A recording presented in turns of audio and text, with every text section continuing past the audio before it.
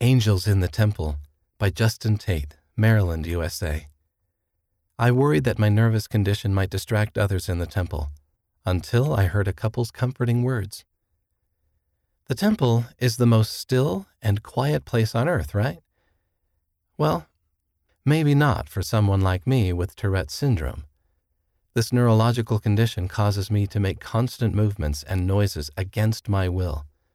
My Tourette's can make people uncomfortable when I'm near them in a quiet place. One day during an endowment session in the Washington, D.C. temple, I worried that I might bother or distract others.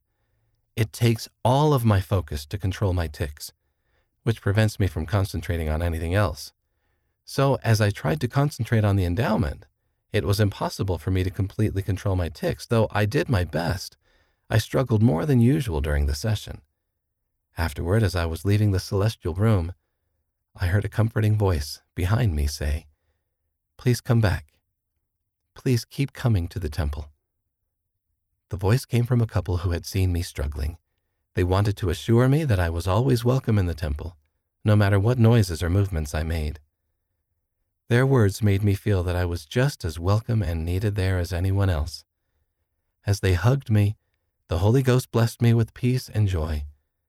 God had sent me a tender mercy in the form of those two angels who comforted me and showed me that He cares. Because of them, I felt the peaceful, still, quiet feeling I had hoped to feel in the temple that day. Not all angels are from the other side of the veil, Elder Jeffrey R. Holland of the Quorum of the 12 Apostles has said. Some of them we walk with and talk with, here, now, every day. We all can become angels to those around us as we convey love and concern for God's children. Read by Wes Nelson.